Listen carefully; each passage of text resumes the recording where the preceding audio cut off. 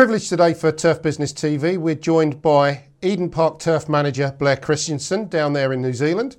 And from a hotel in Wales, we're joined by Jason Booth, who heads up the OG Turf Care Programme and is also a member of their board. Guys, thank you for your time today. Thanks for having me. Yeah, you're welcome. For a Kiwi, there can't be too much better than being the guy that looked after the venue for a Rugby World Cup, a Cricket World Cup, and now you've got the Lions coming. I mean, are you doing anything different to prepare for that challenge?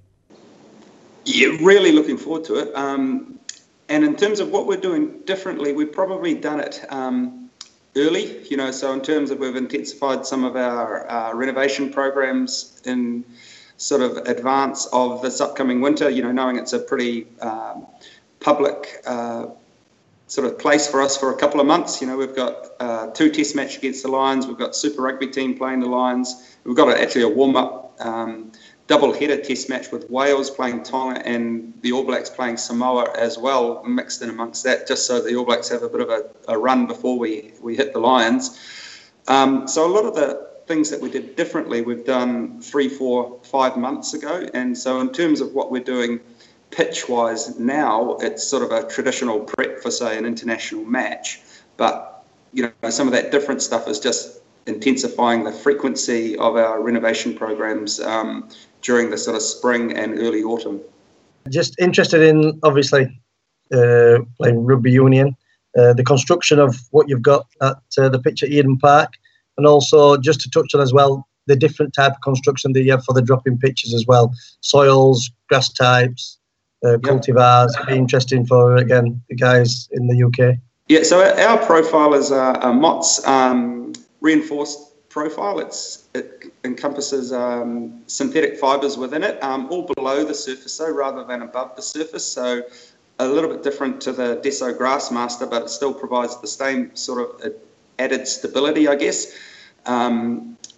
We put that in 2003 when we constructed the profile. It's a USGA spec full 300mm sand profile with a 75mm gravel raft sitting on a geotextile cloth to sort of encapsulate the whole profile. So any water that goes in then moves through the profile and out through the drainage system rather than relying on sort of preferential flow or anything like that through different sort of sub-grade conditions. It's perennial ryegrass, 3 different cultivars, so that at any point in time of the year we've sort of got something actively growing. Some of them are winter active and some of them are more summer active and disease tolerant and drought tolerant. And our portable pitches are a full clay profile for that use, and they're about 72% clay. And they are 150 mils deep, sitting on a 50 mil scoria or a volcanic rock subgrade. And when we don't have the cricket pitches in, we have what we call a sand tray, which is a blank tray, which is exactly the same profile as the rest of the field. So hopefully come the Lions, you won't even see the sand tray out there. The heightened awareness of the test matches coming up, does that put you personally and your team under more scrutiny and under more pressure? Yeah, it probably shouldn't, but it does, in terms of, we've done dozens and dozens of All Black test matches before, but you're always sort of on edge and, aware of, things that, just the lead-in weather and, it's quite an intense period of traffic, in the middle of our winter. So, you're always on edge. You never know exactly how the lead-in's going to go. And, we're always adaptable to be able to change sort of procedures immediately prior to them. And that's quite a good thing to be, a place to be in. But you're always on edge. You're confident, but you're never 100% confident. And, you watch with a lot of anticipation. How did you get into the turf care industry and what attracted you? And was that always something that interested you? It didn't interest me to start with. I played a lot of golf through my sort of high school years and was intrigued about, playing different golf courses and seeing different types of turf and the different qualities, that were delivered by, machinery and people and things like that. And so the more golf you played, the more courses you played, and the sort of different sites you got to see, and then just became interested in how they were achieved. And I did a sort of work placement through one of my last years of school on a golf course, and then sort of once I'd done that and sort of got an insight, or on the other side of the golf clubs, then became really, really interested in it. It's interesting because I obviously came from a background of professional sport as well, so I was involved on that end of sport, and it's interesting that I'm more intrigued about what gave you the bug. What there must have been one instance that gave you the bug of that might be for me.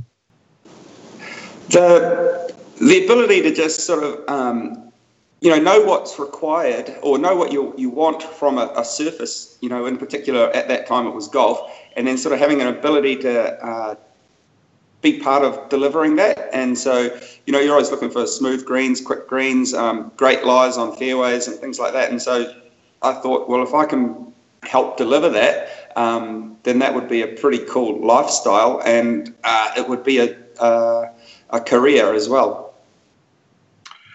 Blair, I think you started out in terms of professional turf care in greenkeeping at a golf course.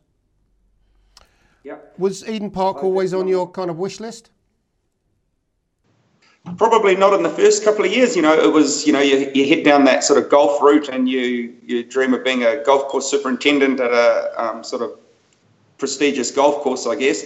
But once I had completed my studies in the golf course arena, I was also interested in cricket and rugby, and sort of played a lot of those as well, and thought that cricket pitch was something that not many people did and was sort of unique. And so maybe thought there could be an opening in this sort of line of our sort of industry as well, by still being able to utilise a lot of the skills that I'd learnt. And so I did additional training in my last year of a greenkeeping apprenticeship. I did a sports turf trade certificate as well, so ended up with sort of 2 qualifications. And then when I finished my greenkeeping apprenticeship, I moved straight into cricket pitch sort of preparations. Blair, I think you've had 2 spells at Eden Park, is that correct?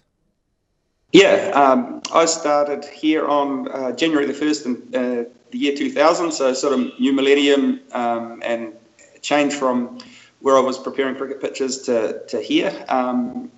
Big difference, and I stayed here for 3 years doing cricket pitches here at Eden Park, and then I left in end of 2003 to work with the New Zealand Sports Turf Institute as a sports turf advisor, and I did that for 4 years, and then I returned as the assistant turf manager at Eden Park in 2006, and I've been here ever since, so coming up 11 years now.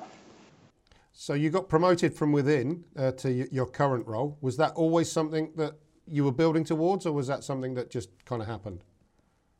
No, that was always part of I kind of try and have a bit of a plan, in terms of everything is done for a reason. And so, the move from New Zealand Sports Turf Institute was strategic in terms of, trying to, rather than kind of be a little bit of a ambulance at the bottom of a cliff, I wanted to be able to, because I was seeing a lot of stuff, but I was tending to be called upon, for all the wrong reasons, and I wanted to be able to sort of create, some of the better turf surfaces around. So, it was a move to Eden Park to do that, and, within that sort of 11 years, ultimately, I'd always wanted to take over the reins here at Eden Park, and I've been doing that for 4 years now. So that was good. So in terms of the turf care industry in New Zealand, how high profile is it? Is it something that's a well-respected profession? It is at the very public level. I mean, in terms of, the stadium level, I think it is a really well-received and respected role, but I probably don't think that some of the people that don't get the same publicity are as respected as they could and should be, because there's a lot of smart and dedicated people that are not seen at all. within club cricket grounds and football pitches and things like that. The only reason that those surfaces are what they are is because of the work that's gone into them, throughout the weekend, unseen, but often noticed as well. I think we'd find that the same over here. Would you agree, Jason? Yeah, recreational cricket is a massive thing in the UK, and participation rates have been falling over the past few years. But the EC England Wales Cricket Board have had initiatives for groundsmen and volunteer groundsmen running since the early 2000s. Is there anything similar in New Zealand, or support from New Zealand Cricket Board for these guys, these volunteers that are working at their local clubs? And do you get involved as professionals? Yeah, there is a lot of emphasis put by New Zealand Cricket on grassroots stuff, and recognising that there's not only the elite level of cricket, and the bulk of people that are associated and affiliated with cricket are not your black caps, and they're not first class cricketers, but they still have the same interest. It's just that they may not have the same skill level, so they should be sort of acknowledged and given the support to play on some pretty good surfaces. And everyone wants to play on grass rather than sort of synthetic surfaces. I mean, you get to play the game, but you don't get to feel the same intricacies of pitch deterioration or pace bounce and variability and things like that, which are all great to talk about after the game, not when you're playing it and you've got one that's sort of popped on you a bit or shot low. But afterwards, you can still talk about those dodgy ones that seamed in and when you left it and things like that. They're great sort of attributes of the game.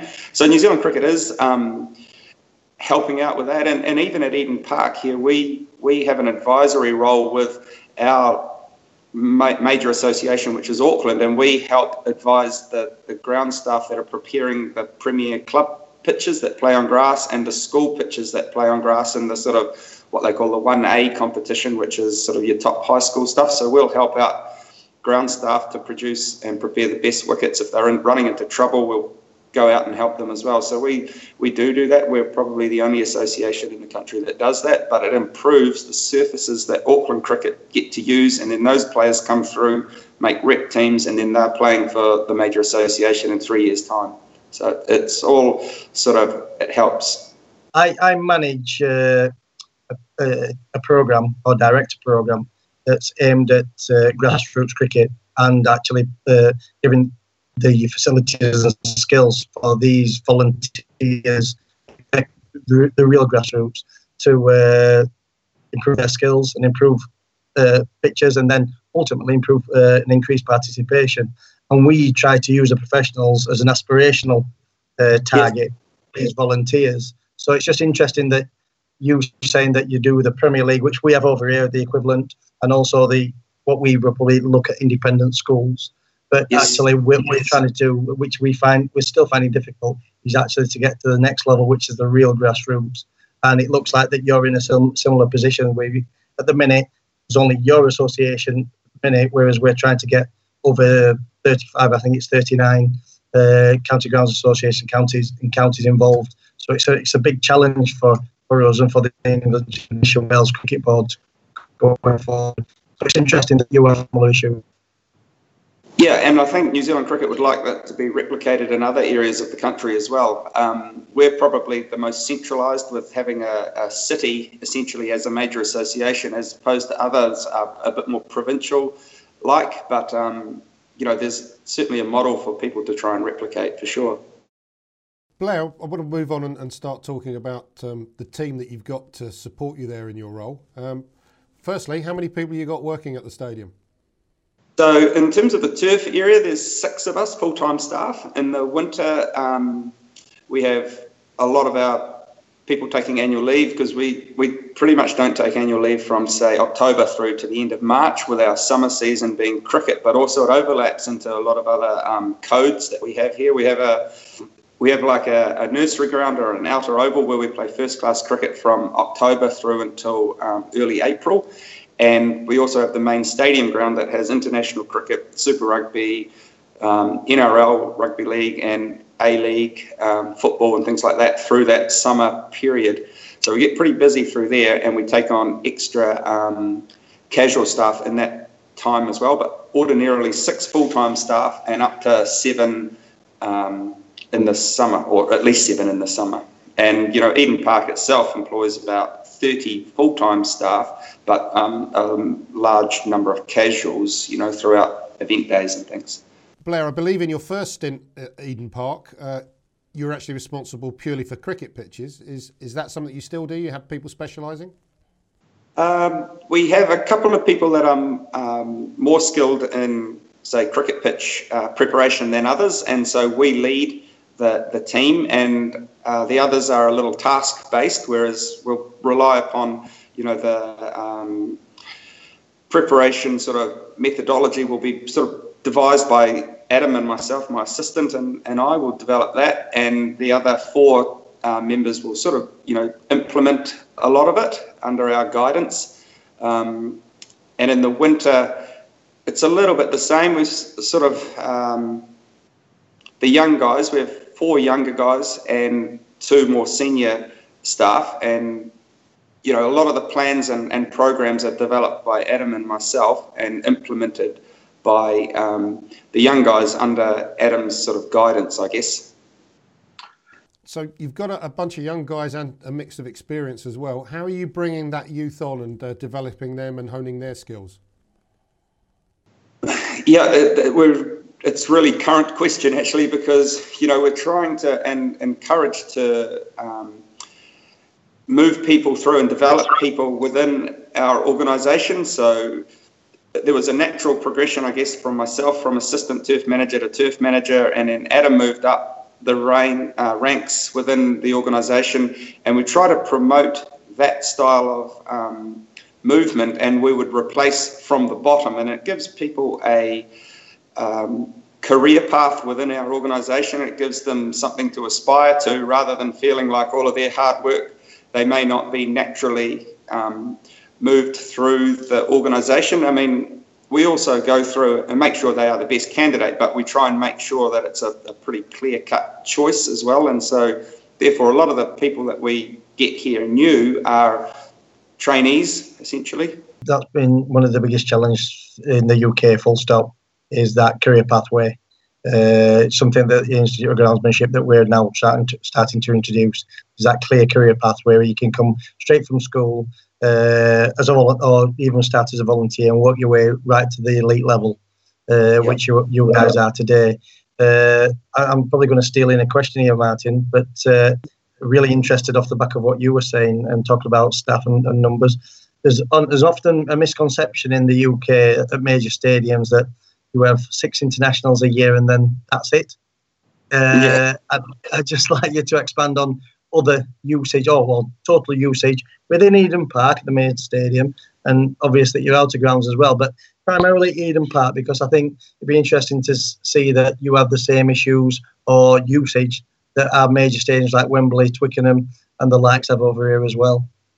Yeah, Jace, for sure. We might have 25 event days out there on the number 1 field at Eden Park, but any one of those in between the time, we're preparing for things that might be in 3 months' time and 4 months' time. So in between that event, some of the practices that we're doing are not for immediate effect, but they may well be to ensure that, we were doing things 4, 5, 6 months ago to ensure that, during our middle of our winter when we have 2 Lions test matches, plus a Lions versus a Super Rugby franchise, that the field's going to be in the profile's in a condition so that it performs really well. So, in between those games, there's a lot of work that goes on, not just for the upcoming event, but for things in the way future, sort of thing. So even, we're ensuring, there's an England test match here in March next year, and we're ensuring that certain areas of the field that are under shade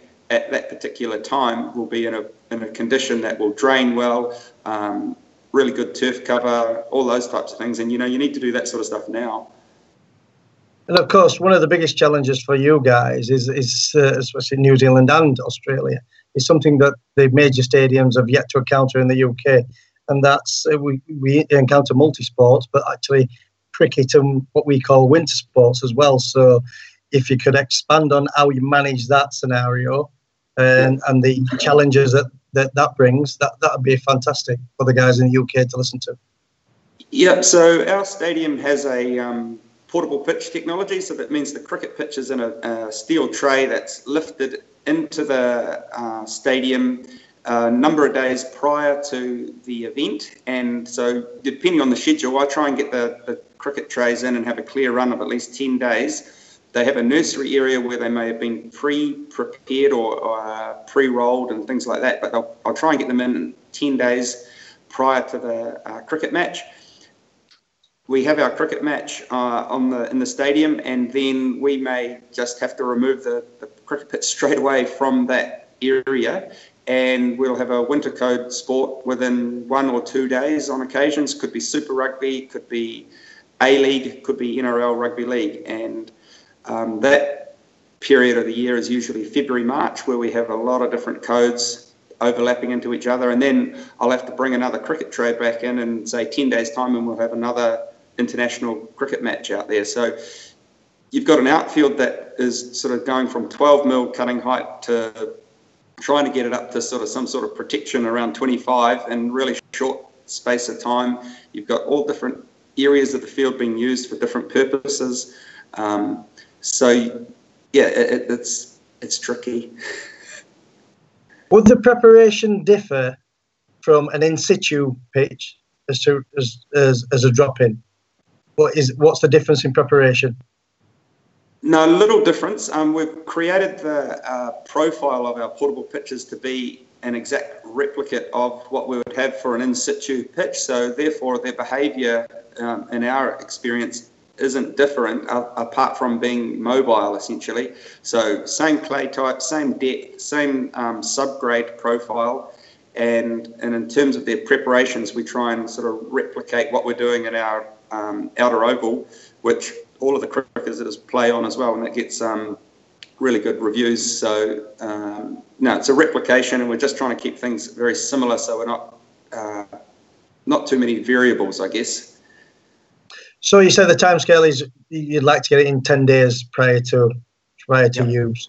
If weather comes into that, what could be the maximum? What could that extend to? What could that decrease to? What we did for our last test match here was England. No, it was India, but the one before that was England, and we had the pitch in for 4 days prior to the test match, and the India test match was actually the same 4 days prior because of a winter code use. It was A-League football, and we had done a lot of the preparation in the nursery area and then brought the pitch in to be finished off in the stadium. There's always risk around that, in terms of transporting a half-baked cricket pitch in, but on those 2 occasions we weren't affected by weather or anything like that. But that's something to sort of bring in when we do our scheduling. If we have any influence on that, with venue hirers and things like that, we try and get that clear window. During Cricket World Cup, we used different pitches for each of our matches, and we had a match every Saturday. So we would prepare the wicket for 6 days in the nursery area, play our match on the Saturday, and then on the Sunday we'd bring in a new pitch that had been prepared for 6 days out of the ground, and then once it's back into the stadium, then it would have another 5 days prep in the ground. And how much will these drop-in pitches weigh in total in the steel trays? Each pitch weighs just over 20 tonnes, so they're in one piece. They're 3 metres wide by 25 metres long, and a transporter lifts them up in one go. The machine weighs 20 tonnes as well, so you've got a cricket pitch that weighs 20 tonne, machine weighs 20 tonne, so you've got 40 tonne on your field. So you have to have it plus an 8 tonne wheeled excavator to actually pull it out. So you have to have your outfield profile sound enough to take that sort of load. So therefore, a lot of the work that we do is also to manage that profile condition to ensure that we don't, you can imagine it's like driving a truck and trailer unit over your field, and, not every field can take that without, you've got a small ball sport with cricket that relies on ball roll and smoothness and consistency and things like that. So you have to be managing your profile, not just for the codes that are playing, but also for our transporter moves. So that's what we do. What about the joins? Is there any issues with the joins? Now the joins, the machine lifts the whole cricket pitch in one go. So the trays are actually in 4 sections that are bolted together, but we prepare and construct the pitch as one. So you cannot see a single join. There's no seams, there's no cracks, there's no nothing. So some people can't even tell they're portables. Only the people that have played quite a bit at Eden Park sort of know. So, but when you're having touring teams, and a lot of the management will come up and say, "Is this a portable?" And you go, "Yeah, it is." And they go, "Oh, I can't even tell." And some of them, you say, "Oh, you played on this pitch 3 years ago, and these are the runs that were scored." "Oh, yes, I remember this pitch." And so they're all sort of numbered and named and things like that, albeit that they're in exactly the same spot. So you could have 1 year you're playing on pitch 5, but it's in the same spot. And the next year, when the team comes back, they might be playing on pitch 1, but it's in exactly the same spot. So it confuses people a little bit sometimes. With those drop-in pitches, are you getting pitches prepared for certain games and requests from captains or teams to say, "Can you get that pitch for us for that game?"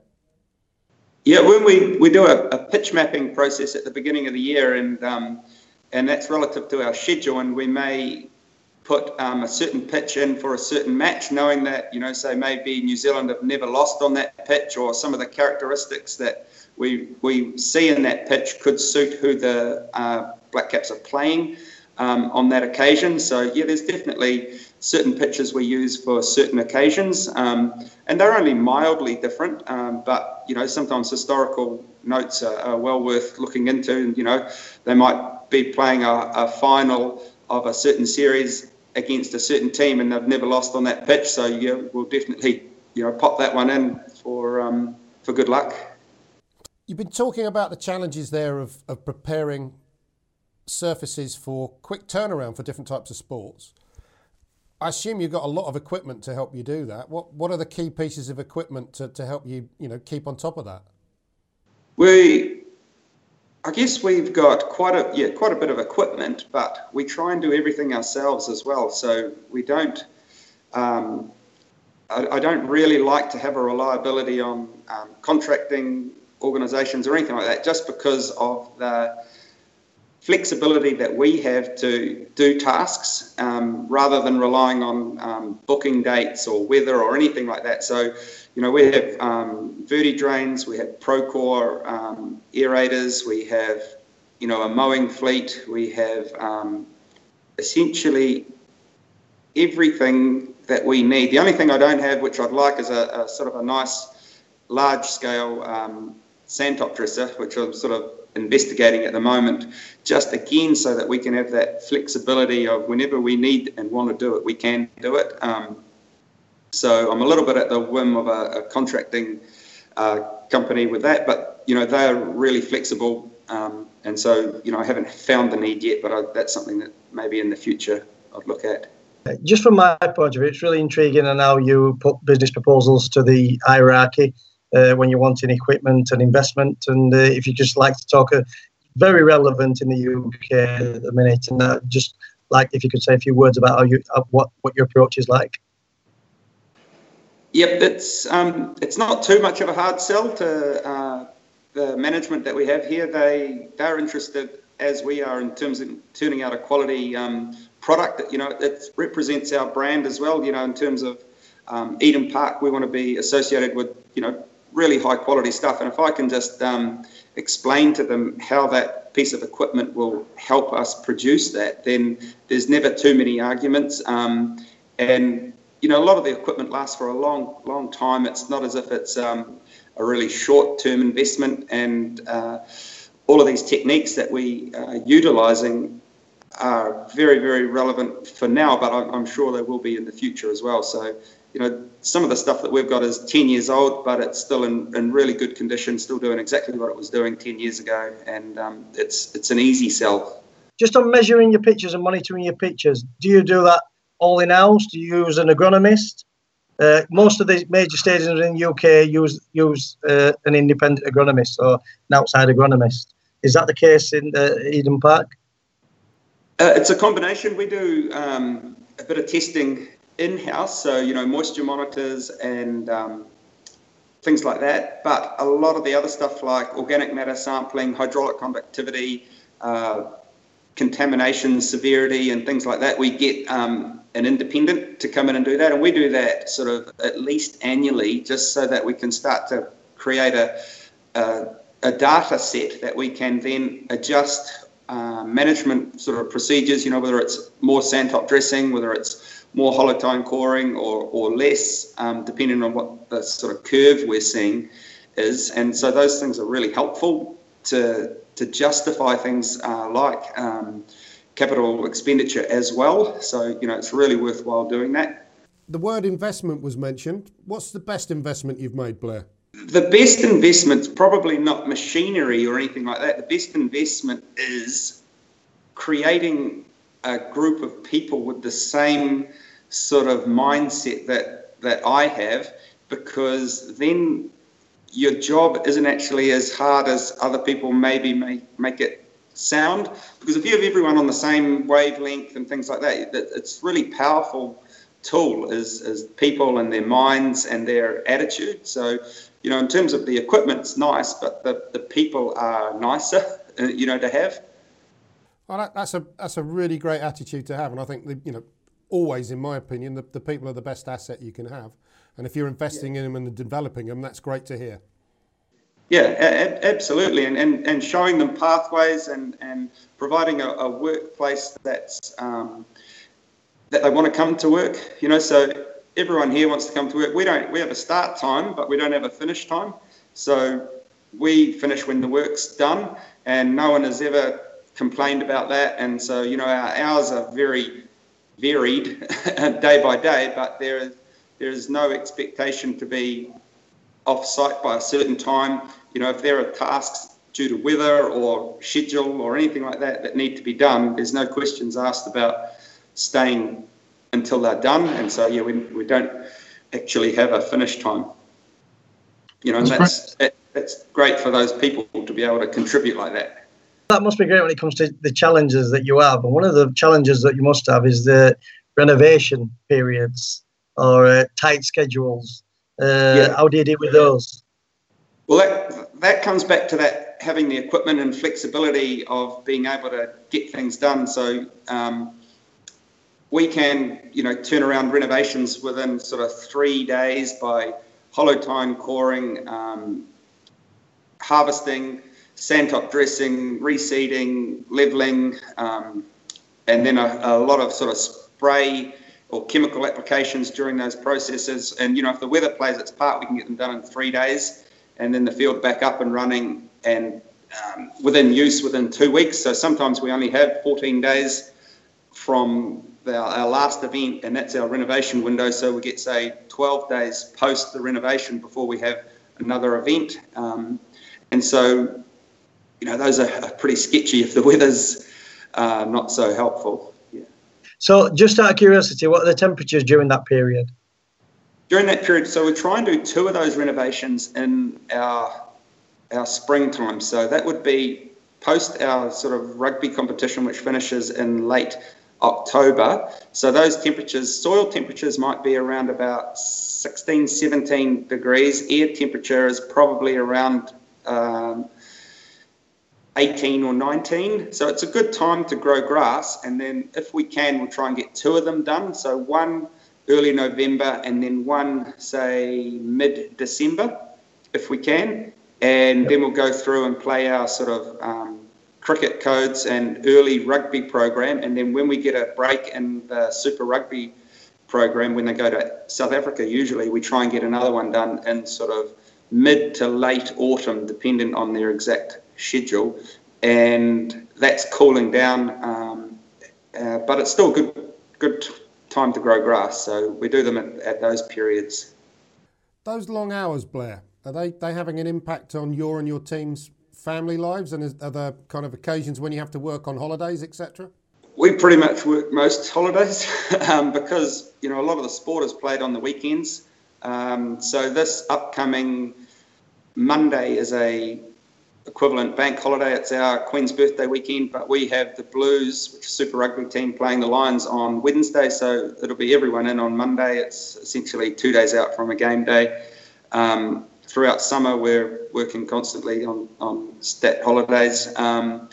And you do have to have people at home that get it and understand it, because if you're getting pressure at home, it's awkward to deliver at work as well. So all of the people here have people at home that understand it and get it. And we did have one employee a couple of years ago, and he was new to our environment, and his partner came in and said, people in jail have more free time than you guys. So sort of kind of put it in perspective. Yeah, you obviously play all year round, and that brings some challenges. But how do you deal with the microclimate? What equipment do you have to counteract that? Do you have lighting systems? Do you have fan systems? Yeah, so the stadium has definitely has those microclimates. Right at the moment, we're sort of heading in towards our shortest day, and so half the field is covered in shade from one of the roof lines of our north stand.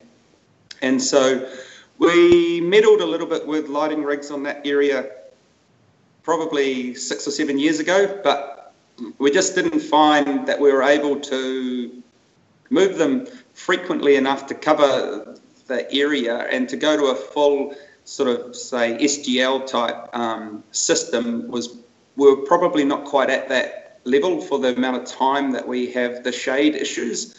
And so it probably just didn't stack up numbers wise. So we counter that by keeping out of that area. We have a lot less growth on that side of the field during the winter, so we don't have the same necessity to be in there. Counter it with, probably double the amount of fungicides, bit of leaf spot in that area, just with the leaf wetness constant. I mean, if you look out there now, it's fully fog. So the whole field is essentially wet. And so we're just sort of trying to keep up fungicides, lower the traffic in those areas, and manage it a little bit like that, rather than sort of managing the whole field as one and then wondering why half the field performs a lot differently. So we sort of manage areas differently. Yeah, and that's the best way of doing it. I think one of the issues that's started to become a talking point amongst the British turf care industry is the mental health of groundsmen and greenkeepers. Is that something that is, an issue over in New Zealand? Yes, it definitely is in some work environments, I think, and so it just depends on how well the individuals are supported, I guess, by their employers. Here, it's very good, but at other venues, I think it needs to be improved, and some of the people aren't supported as well as they could be. But I think you also have to be proactive as well and managing it, and sort of, it's no longer sort of acceptable, I guess, to just sort of stay quiet about things. If things aren't right, just say something. Speak up, because there are heaps of people that, want to help and that they'll support through. I mean, an employer doesn't want to be on the end of someone that's overly stressed and therefore not performing as they could either. So, it's in everyone's best interest to just say something if you're not feeling 100% or not feeling that you're delivering what you can do because of sort of pressures that are being put on or you're feeling. Just say something, because someone will help. Yeah, I think what it's been a combination of is that the stresses and the pressure has always been there for the people maintaining these pitches. It's just that the sports are now getting that much bigger and that much more money involved. Correct. Is that the pressure actually is coming from different directions, the directions never come before. So actually it's even heaped on the groundsmen or people preparing pitches even more. So I think that's one thing that the IOG are looking at about producing courses to actually help groundsmen with that at all levels as well. It's going down to lower levels, not just the elite levels. So it's something that's coming, and it's coming with the money and the money that sport attracts these days as well. So I can understand that and empathise with any groundsman that's in that situation. Yeah, I remember them saying with the India-New Zealand Test match, they said, well, there's 12,000 people in the stadium here. There's more people watching this on TV than there were for the Rugby World Cup final. There's more than 1 billion people in India watching this Test match. So you're all comfortable, and then all of a sudden someone says that, you go, oh, well, geez, there's quite a few people. having been in the position of producing test matches at Headingley, and that first hour, isn't it, as a groundsman, when you prepared your pitch and you're just watching every ball for every little bit of deviation, every little how the bounce is going through, you actually live and breathe. It's almost bowling and facing that first 5-10 overs. After that, you tend to relax a little bit more, but the first hour on a morning of a test match international in front of the TV cameras can't describe it, to be fair. Intense, yes. One of the things I've read about you and your philosophy, Blair, is that you don't want to tailor pitches. Yeah, that's exactly right. I don't want the pitch to be the reason for the result. You know, these guys are all really highly skilled individuals that the cream will come to the top when you provide a pretty fair surface. And while I don't mind having attributes within a pitch that might favour, you know, a particular home team, it certainly can't be out of balance, and it needs to be offer things for both batsmen and bowlers, but both teams as well. So yeah, we're sort of certainly we don't go down the route of sort of tailoring pitches dramatically for one team or another, but we're definitely I enjoy seeing the best cricketers do well. Another thing that I think we've turned up in our research, and correct me if I'm wrong here, is neat freak would be a little bit of an overstatement, but I think you like straight lines. Is that fair enough? Yeah. I don't know whether it's OCD or not. I like symmetry. I like straight lines. I like even the shed. I like things parked, you know, parallel to each other. The guys hate it, but they, you know, it's just something in my head that I like things to be the best they can be, and so, like I said, I don't care how long it takes, or I don't mind how many times you have to repeat something, but we'll get it right. Have you been aware over there of some of the patterns that have been mowed into pitches in the Premier League in particular? John Ledwidge at Leicester City's become quite adept at that and got a name for himself. Yeah, outstanding work. We used to pride ourselves on sort of being reasonably original here as well, but now all of the codes have sort of fallen into line with these sort of standardised patterns to sort of produce a standardised look for their competition through any venue. So cricket's the same, rugby's the same, and so all of that sort of originality is gone, and I understand why. There's commercial reasons why they do it, for their logo presentation and things like that, but you know, there was a period of this sort of golden age of patterns and things like that, which was fantastic. Interesting from my perspective is that what groundsmen do you follow in Europe, and more importantly in the UK, and where do you get the look for innovation? Just interesting from my point of view. So in terms of the grounds that I sort of follow, I follow every single ground. I really watch sport for the sport. I'm looking at the surfaces that they play on. I'm looking at cricket pitches. I'm looking at the condition of football fields, rugby league fields, whether it be from, we get a lot of sport out of Australia, and we do get a lot of sport out of Europe. I don't know many of the individual names from the European sort of codes that we get to see, but I do have interaction with a lot of the Australian ones. We have had regular meetings previously with Cricket World Cup from all of the stadium curators or turf managers delivering Cricket World Cup, so I was sort of reasonably familiar, and I do have exchanges and things with those guys as well, where I've been to stadiums for pink ball test matches and NRL grand finals and things like that, just sort of trying to see how they deliver those types of events under the sort of maybe a little bit different circumstances with traffic and scheduling and even volume of people on the field outside of the game. So, you know, talking ceremonies, halftime entertainment, just sort of learning how to best manage those particular points. You know, so in terms of the game and the field, we're right up there, but, you know, some of those other experiences that the field is likely to receive, you know, it's always worth learning flooring techniques, how much traffic you can get on the field without sort of compromising the surface and things like that. So those things are all worth learning about. One of the things we found out in research is that you don't particularly like paint on your grass, but possibly not for the reasons that some people might suspect.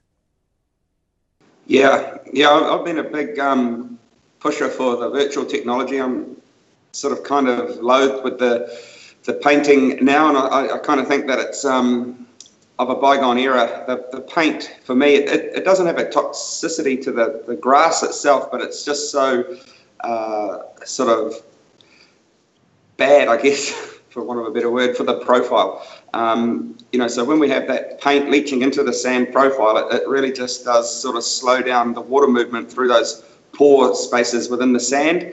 And over time, I mean, we've been using painted logos in the same areas of the field for 20 years now, and there really is a difference in performance in those logo areas of the field, and they really need intense management, particularly in the winter, where that infiltration rate is just slowed so much. And have the virtual logos become commonplace over there in New Zealand?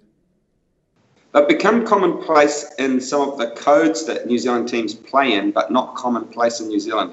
So while we have a team playing in the Australian National Rugby League competition where virtual logos are standard practice, they're not yet standard practice in Super Rugby in New Zealand, albeit that in South Africa they are, and in Australia they are.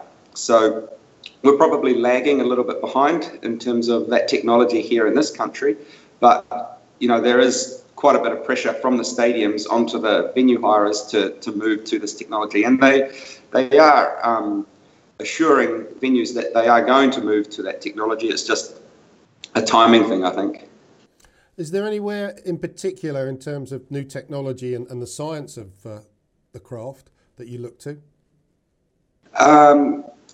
A lot of online stuff, just because New Zealand's quite isolated in regard to actually having the technology on the ground. Like I said, we've probably definitely got a bit of a lag time compared to whether it be United States, Australia or Europe.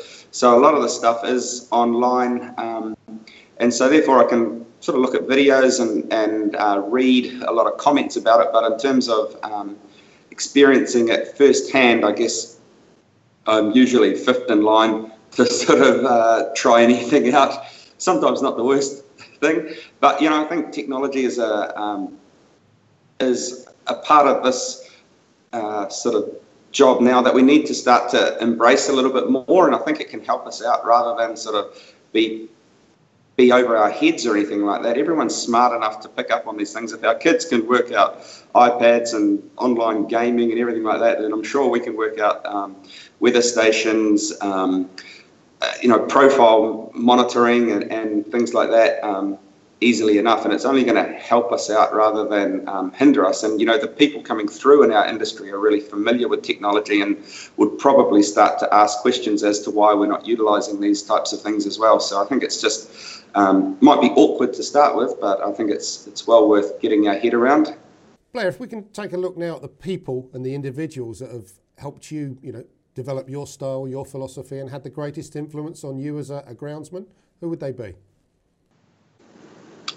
Okay, so prior to me coming into, say, Eden Park here, I had the luxury of working for the New Zealand Sports Turf Institute, and so I got to visit a lot of venues, and both here in New Zealand and overseas. So I got to see some really top-end people in terms of the way that they managed turf and things like that. And so you kind of aspire to some of them in terms of what they deliver. And, people that I've sort of looked towards to replicate some of their outcomes, I guess, are people like Mark Perham, who was my predecessor here at Eden Park. There was a lot of things going on at the stadium with rebuilds and reshaping of management and everything like that. But the way that the field was always delivered was always outstanding, and so it changed every single time. And so to be able to be adaptable and change the way that you produce something but still deliver that same outcome was a skill that I learned from Mark, because we were just in an environment where we didn't have sort of a sound base to be able to replicate every year with just such a rebuild going on here at the stadium. So adaptability and always having a mentality is that no matter what, the surface is going to be ready, it's going to be there. We're just going to have to change the way we do it every time. So we still have to adapt that sort of philosophy now. And without him sort of inadvertently showing us how to do that, I don't know, how confident you'd be to be able to come into some of the situations that we face. But now I'm fairly confident that we can deliver anything with any sort of things going on in the sideline, I guess. And if you had one piece of advice that somebody gave you down the years, what would you pick out as the most important piece of advice you ever got? Be confident in your own ability and back yourself. You'd be surprised what you can do, even if you don't think you can do it. You would be really surprised. And sometimes you feel awkward or out of your depth, but you still have confidence in yourself, because somewhere you're going to get what you need to do. And sometimes, I get daunted a little bit by scheduling or by events and things like that, but sometimes you have to just back away a little bit and think about, just break it down into real basic things, and it can be done. But you do need those people around you to help you, because I used to think you could do it on your own, but there's just no way you can. So you need people that you're confident in and things like that, and just have confidence in yourself. Who gave you that advice? Probably a little bit of self-developed after having initially probably a lack of confidence, and in terms of just working it out one day. He said, you can actually do it, and you've been given an opportunity. Other people back you. That's why you're here. So just stand up and be confident. And then when you like that, it's not arrogance or anything like that. It's just confidence. And other people will feed off that as well. They want people around them to be confident. They don't want to be surrounded by sort of a wishy-washy, oh my God, what are we going to do here scenario. So think it out, be confident, and other people will follow and help you deliver. We've spoken a lot about your career so far. Let's talk about the future a little bit now and your aspirations. First amongst those is, when you leave Eden Park, what do you want your legacy to be? How do you want to be remembered?